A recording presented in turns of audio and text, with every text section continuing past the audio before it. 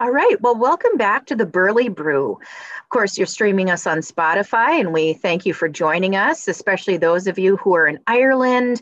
And I think we have 5 listeners overseas right now. Of course, always the individuals who are right here in Burley County in the state of North Dakota. I work for NDSU Extension, and I am the family and community wellness agent focusing on healthy habits.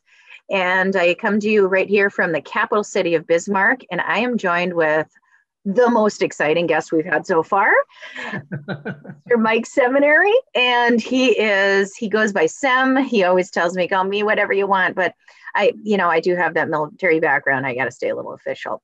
And he is going to join us in a nice conversation about unconscious biases that we may have as individuals. And we're going to promote sort of a reflection of everybody listening today on identifying those. So at least we're knowledgeable. Thank you for being here, Mike.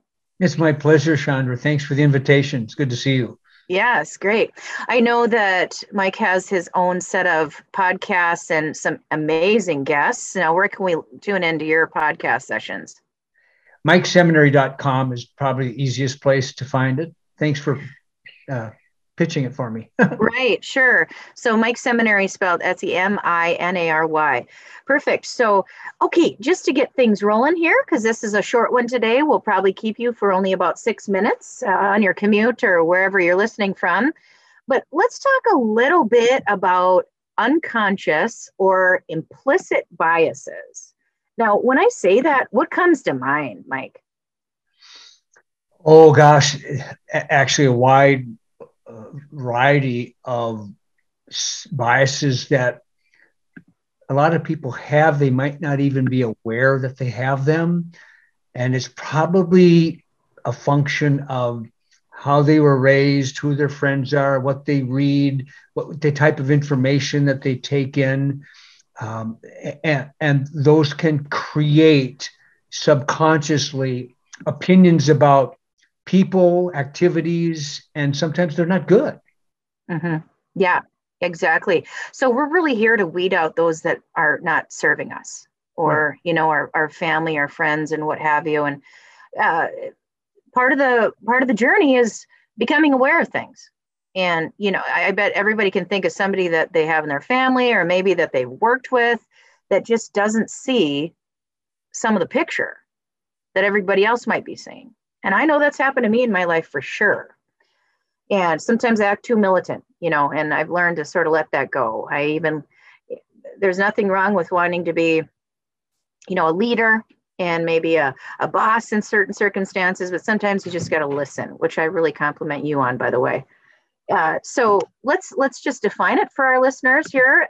NDSU Extension has a little publication, and it's a 2-pager. And we define it as bias as a tendency to lean in a certain direction, often to the detriment of an open mind. I like that. I don't know about you, Mike, but it seems pretty open. Yeah. So those who are biased tend to believe what they want to believe, refusing to take in consideration the other's opinions. Bias also is an inclination toward one way of thinking. Often, we're going to go so far as to say, often based on how you were raised.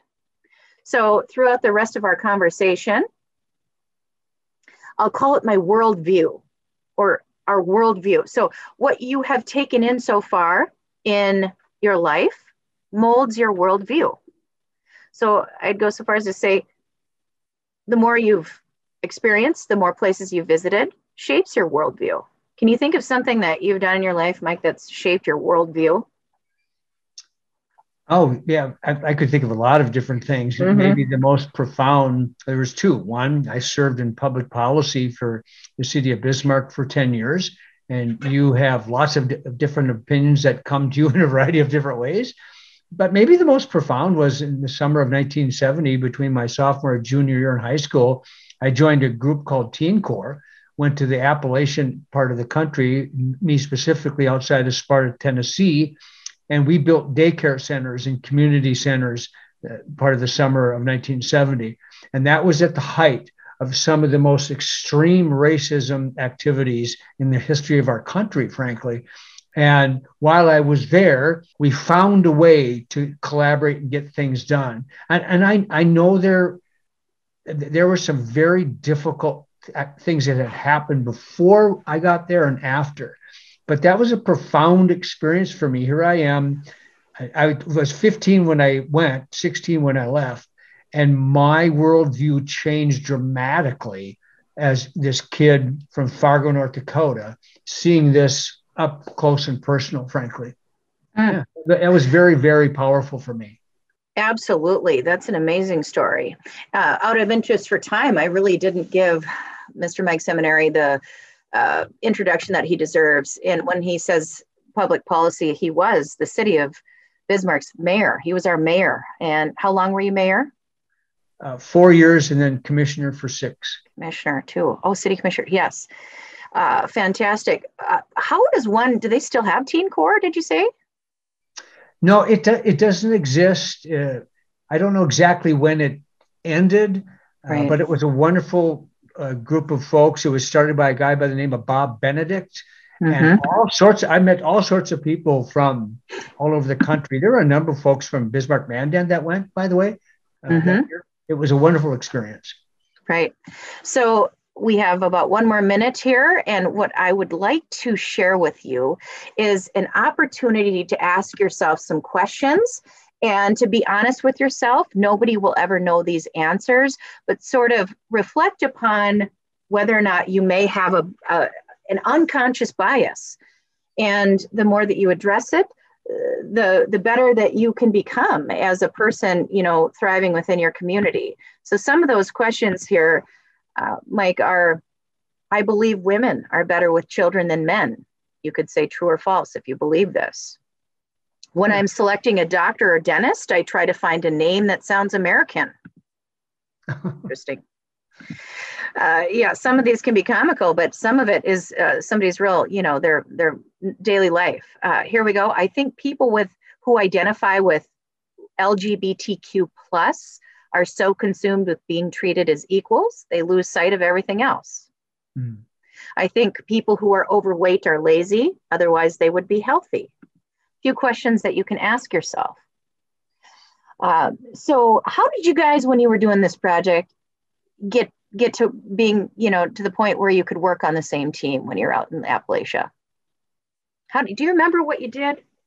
Well, first of all, we were a bunch of kids that were taken out of Minnesota, South Dakota, North Dakota primarily, put on buses, and we traveled down and got to know each other. And then we were there to accomplish a very specific project. And we just teamed up. I'm going to go back to the questions you just asked. Yeah. People should just stop and think about this. This is all about loving each other. And we're all different. We all have different backgrounds. And we all, first and foremost, have to love one another. It doesn't even mean we have to like each other. It doesn't mean we have to agree. We have to love each other. And if we do that, all of this is going to work itself out. We have to love each other first and respect that somebody might have a different background, a different perspective. They may have different opinions, but still love them. Right. That's exactly right. When we were doing your podcast earlier, and I thought, just sharing love is the way I wanted to answer one question. I guess I went a different route with it, but I mean, that golden rule thing comes into play. It does. Treat others how you want to be treated. I mean, there's nothing more relevant in any situation. Exactly. So, I do encourage, if you're listening, to think about your reaction to things. And it doesn't mean necessarily that you can't be committed to your religion. It's just how you're getting along socially with others and bring an awareness. And I encourage you to reach out to me at Chandra.Zeman, SHAUNDRA.ZIEMANN at ndsu.edu. And I can send you this self-reflection sort of little quiz that you can take. I wish we had more time today. Thank you, Mr. Seminary, for joining us. I would call you a true friend. Thank you so much. It was my pleasure. Thank you for asking me.